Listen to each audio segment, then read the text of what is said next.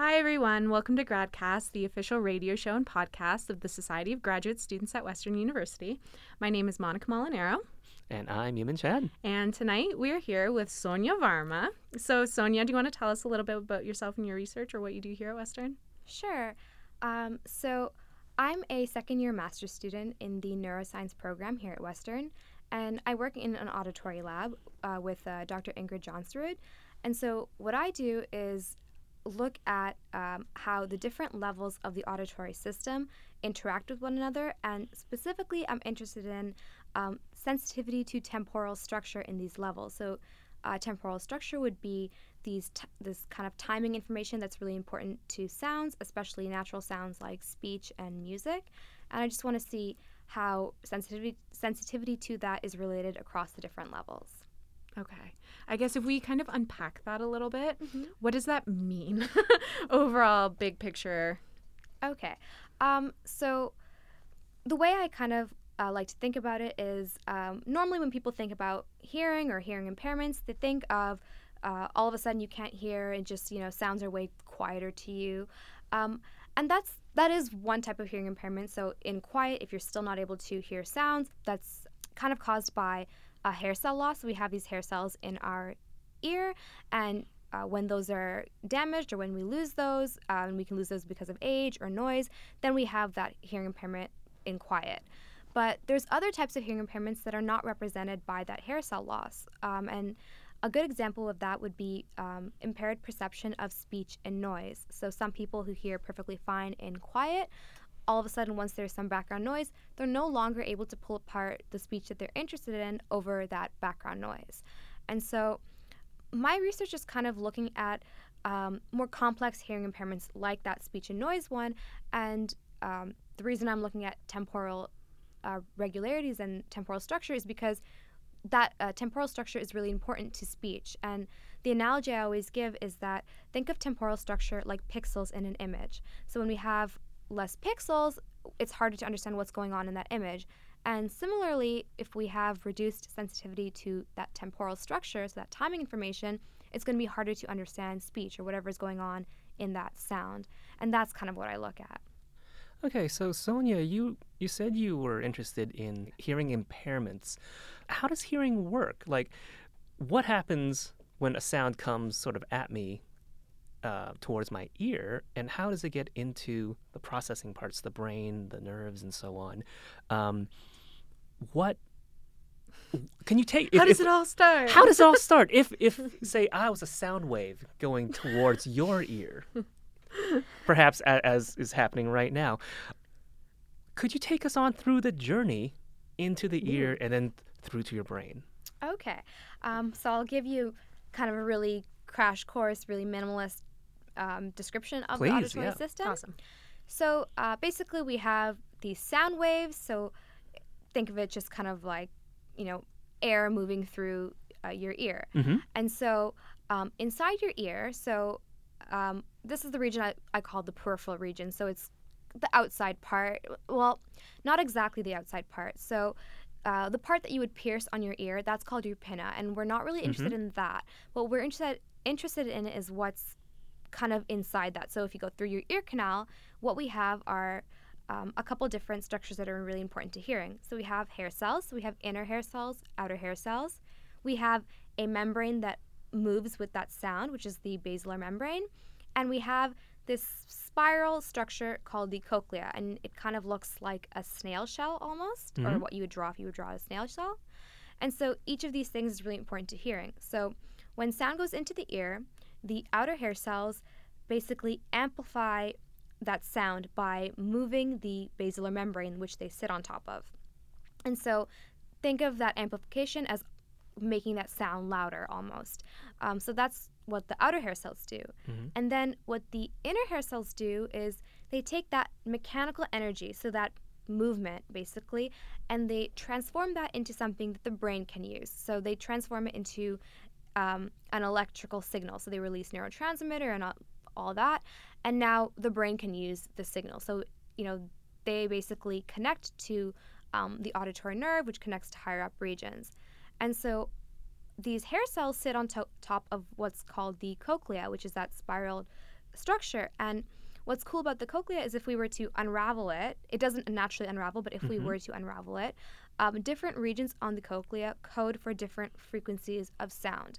So the human ear can hear between 20 and 20,000 hertz. So a hertz is, 1 cycle per second. It translates best to the perceptual sensation of pitch. So you would hear it as low pitch, and then a really high, squeakier sound would be a high frequency. And so these different parts of the cochlea are most sensitive to different frequencies.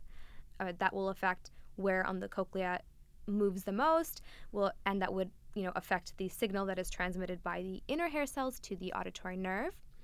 And so after the auditory nerve, we get into, so we were up in the peripheral region up till now, and now we go to the subcortical region, which is the region that I'm interested in. And so the subcortical region has the cochlear nuclei, which is a structure involved in sound localization, so where a sound comes from, basically. Okay. And then the other structure, so there's a lot of structures in the subcortical system, but the other kind of important one is the inferior colliculus.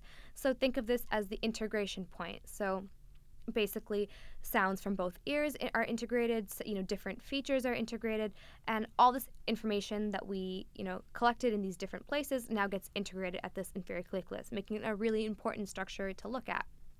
And so now that that's the subcortical region. And if you were to kind of visualize that, so if we were to, draw a cartoon brain, we'd have this big ball top, and then we would have this like kind of neck that attaches to it. So the subcortical region is, the bottom of that ball and that neck part. And so then we have the cortical region, so that we have the auditory cortex and just, higher level processes that go on here. And that's kind of the end location of, that sound wave. Now, that information is transmitted up till there, and there are descending connections as well. So, once information is processed at the cortex, so at that, the ball part of the brain, it can go down and affect, the way, other sounds are heard, what you pay attention to, and this and that. But that's basically the journey sound takes in a kind of, I hope, simple enough way. So like a sort of back and forth journey between the cortex, the subcortex, and then to those peripheral, and sort of back and forth. You hear something, maybe that makes you pay attention to it, and then it makes you sort of listen more closely. Yeah, exactly exactly like that. Oh, cool. Okay. At the same time, though, if you listen to something repeatedly, does it kind of produce like a numbing effect in your brain because of the constant, I guess, motion of the hair cells? Is that how that works? Yeah. So basically, we can see this, at a lot of different levels. So we can see this at the individual neuron level, where, a neuron, we play repeated stimulus, and now the neuron fires less. That less and less because it's, getting this repeated information. And then we can also see this at the more cognitive level, at the level of attention, where now this information is no longer relevant, and so you kind of drone it out. And that's a good example with like a leaky faucet or something. Eventually you kind of drone it out, or just people you don't like, maybe. Okay. Yeah, any kind of background noise, something that is not relevant to your understanding, will be kind of drowned out. Okay. So then with that and this explanation kind of how sound moves, how everything travels within the brain, where does your research kind of lie within that? Okay. So my research lies in the the higher two levels, so the subcortical and the cortical. I would have liked it to include the peripheral region, but things didn't work out. We didn't have signals from there. Forget about that. But so we're looking at, so I mentioned the cochlear nucleus, so that was the sound localization, and the inferior colliculus, which was the signal integration. So those two regions in the subcortical level, and then overall cortical activity. And what I do basically is look at responses from these different levels and see how these responses are correlated with one another, to provide a way of characterizing the entire auditory system, well, at least subcortical and cortical auditory system, simultaneously and non-invasively in humans, in hopes that we'll be able to look at the relationship between these levels in a way that may provide information into these complex hearing impairments. also, just have this general characterization so that we could compare across different clinical populations, for example, older versus younger, or, hearing impaired versus not impaired. And another thing is, look at the way the responses of these levels and see if that changes with something like attention or, any kind of modulation at the cortical level to see if that would affect lower levels. And that's not something I specifically do, but that is a future direction of my current project. Okay. And how do you get these responses from people? Do you give them like a hearing sort of stimulus?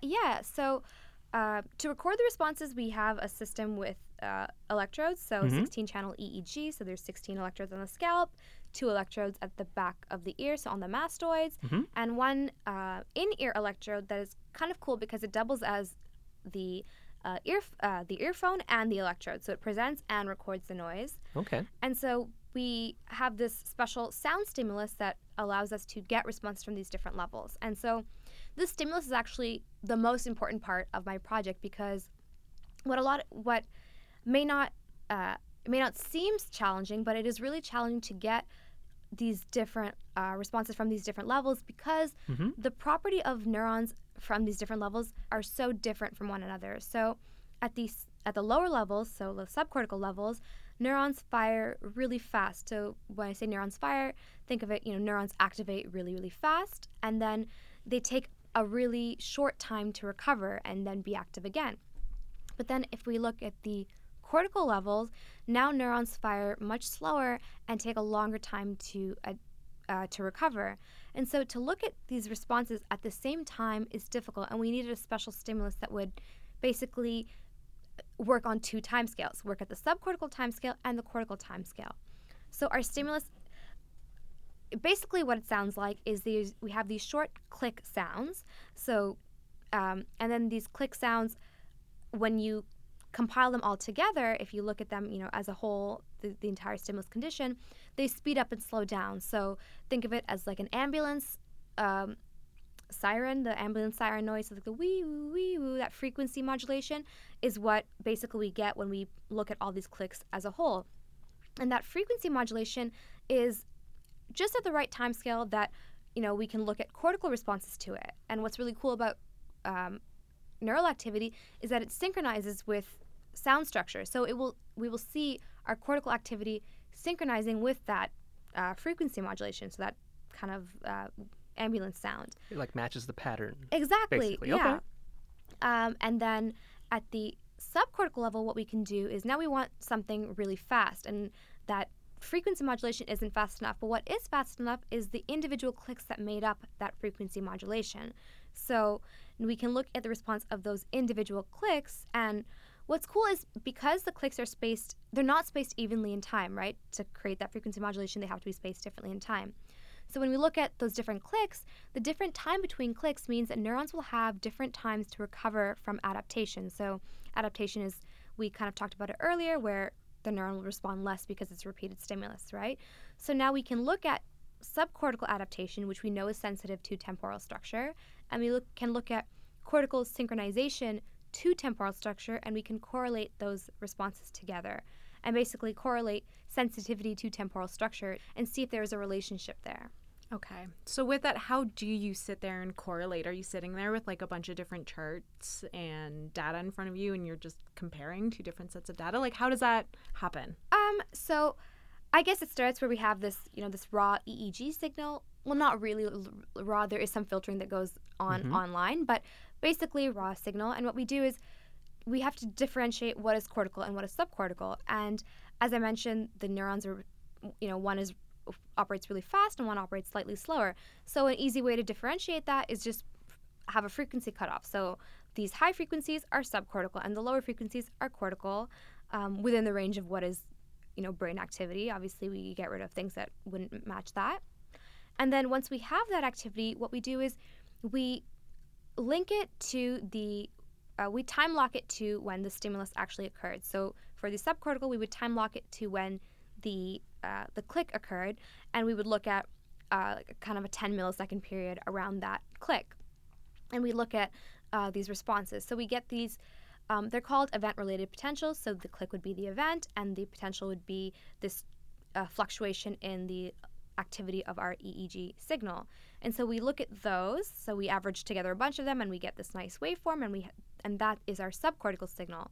And then for the cortical signal, it's a little bit more complicated, but what we do is we do a fast Fourier transform. So now we take our time domain signal, and we look at it in the frequency domain, and we look at intertrial phase coherence, which is basically the degree of synchronization of neurons at these different frequencies. And we look specifically at the frequency of our stimulus. So, for example, our stimulus repeats itself 3.5 times per second, so 3.5 hertz.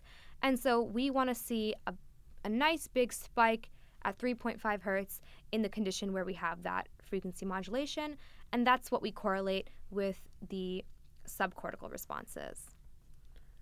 Okay. It sounds like a lot. It is.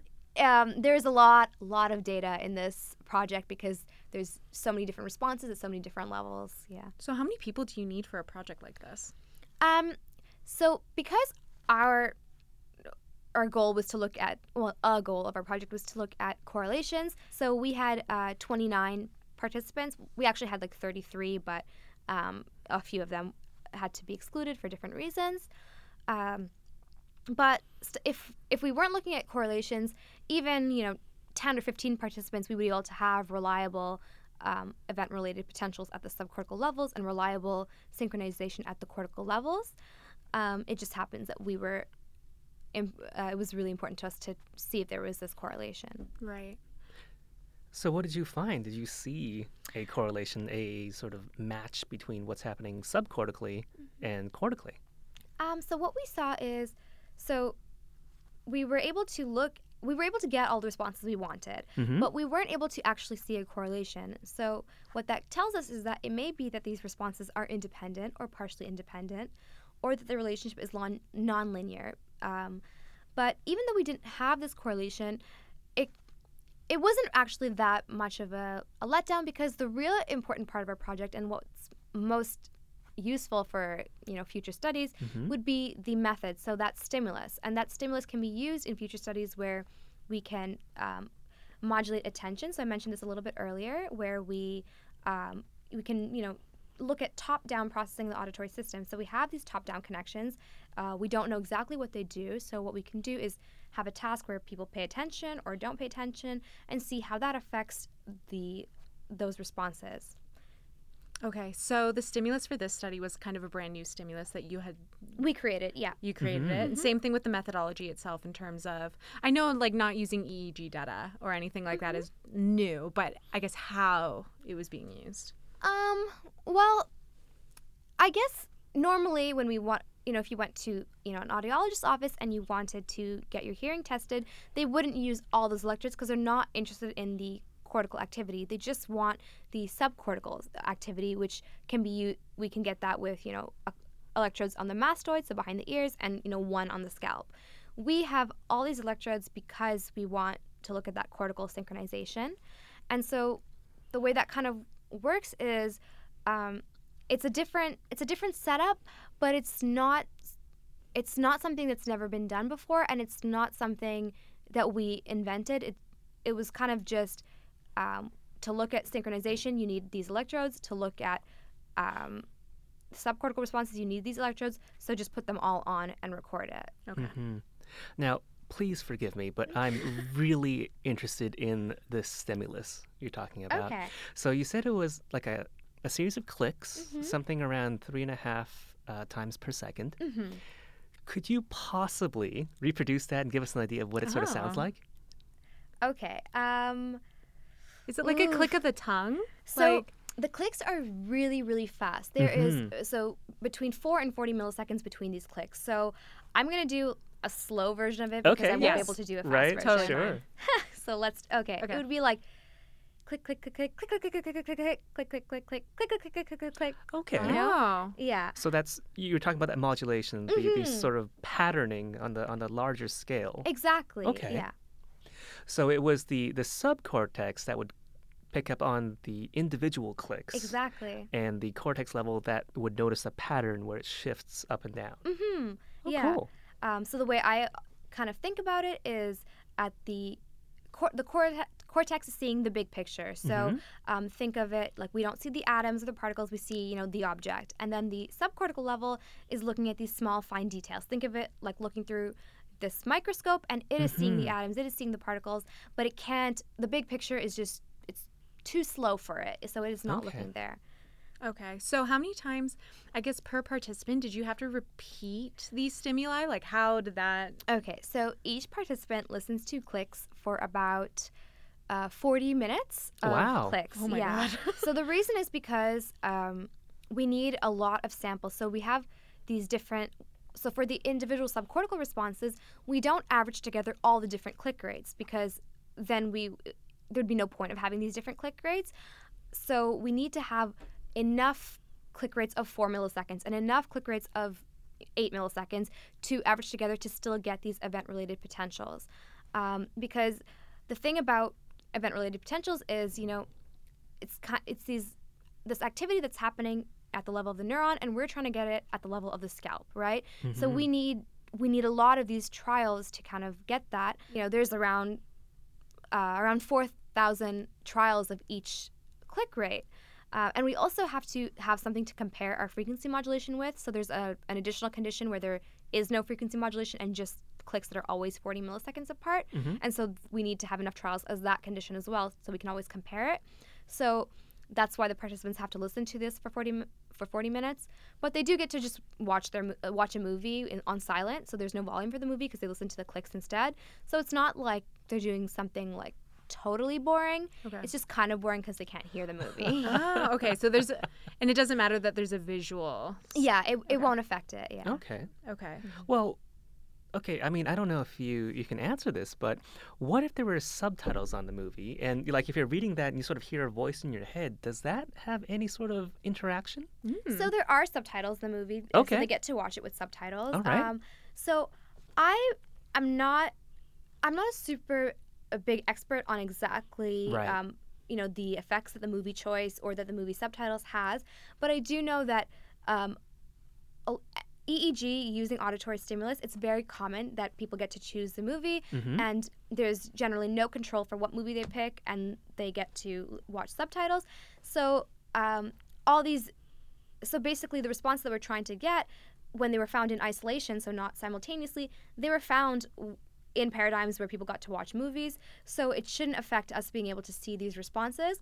But what it really means, what the neurons specifically are doing, or the kind of behind the scenes things that are going on in the brain that we don't exactly know about, I can't answer to that.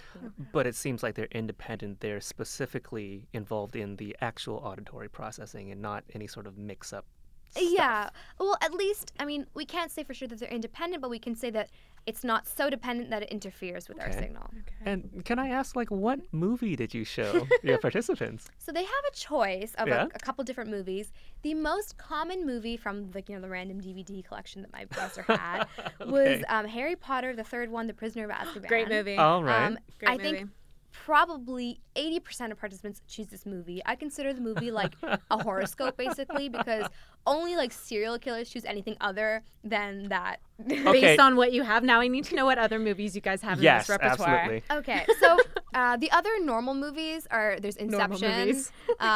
Inception is the second most popular one. Yeah. But then there's movies that I don't even... there's one with Scarlett Johansson when she was 15. I don't even know what movie that was. Wait, is that Lost in Translation? No. Okay. And then... 'Cause I love that movie. I don't know. And then there's one, I think it's Oh Brother, Where Art Thou? Okay. That's not a serial killer movie. I also love that movie. I'm glad someone knows what this movie is.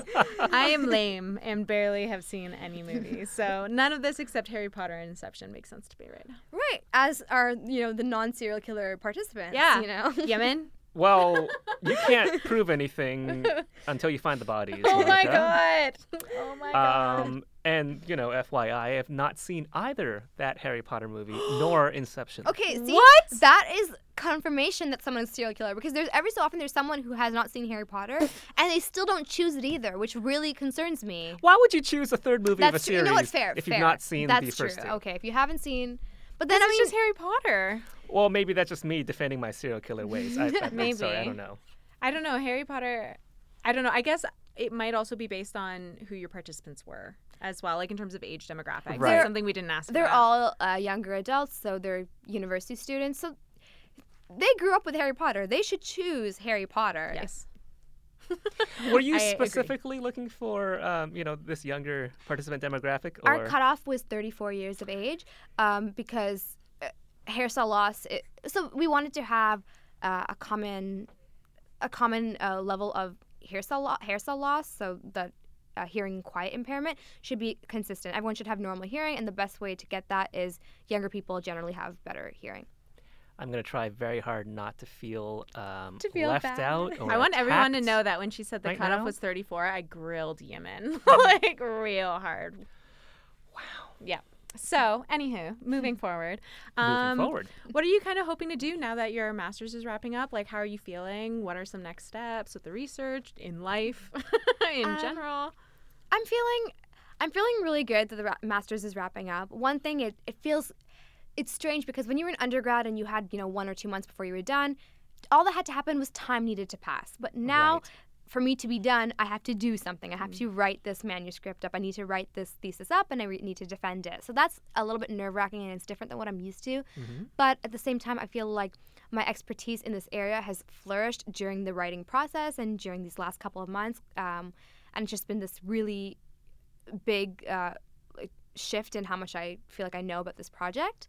And after I'm done my master's, I'm planning on staying in the same lab and doing a PhD. The exact project has not been worked out yet, and I'm just kind of trying to finish this master's before I think too much about that. But I'm really excited to be doing a PhD. It's what I've always wanted to do, and I'm happy to kind of be on my way towards that. Yeah, that's so exciting. I know you're in the final countdown of your master's. It's going to feel so good when you're done. Okay, so maybe one last question. Okay. We know you're a fan of Harry Potter. Okay. Outside of academia, other than Harry Potter movies, I suppose, do you have any other hobbies? What do you like to do to unwind outside the lab? Honestly, I go home and watch old Disney animated movies. And my favorite one is Lilo and Stitch. I always watch it. My keys are Lilo and Stitch. My laptop case is Lilo and Stitch. Everything is Lilo and Stitch. It just makes me feel good about life. That's when science is too much, Lilo and Stitch is where I go. That's where we Old. should leave this. Because I think those are words to live by, frankly. When all else fails, there's Lilo and Stitch. everyone. Exactly. And with that, then, I'm Monica Molinaro. I'm Iman Chen. And today we are here with Sonia Varma.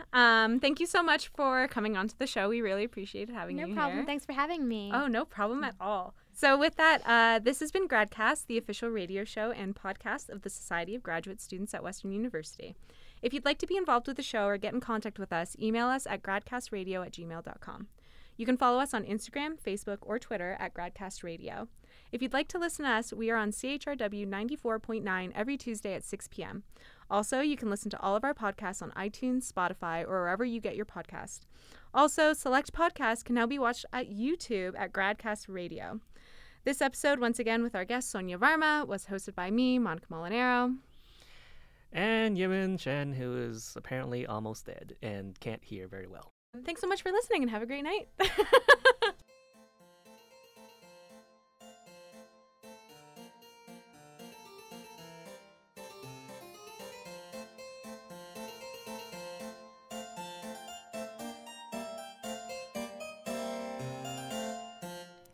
The GradCast theme tune has been composed for us by Matthew Becker.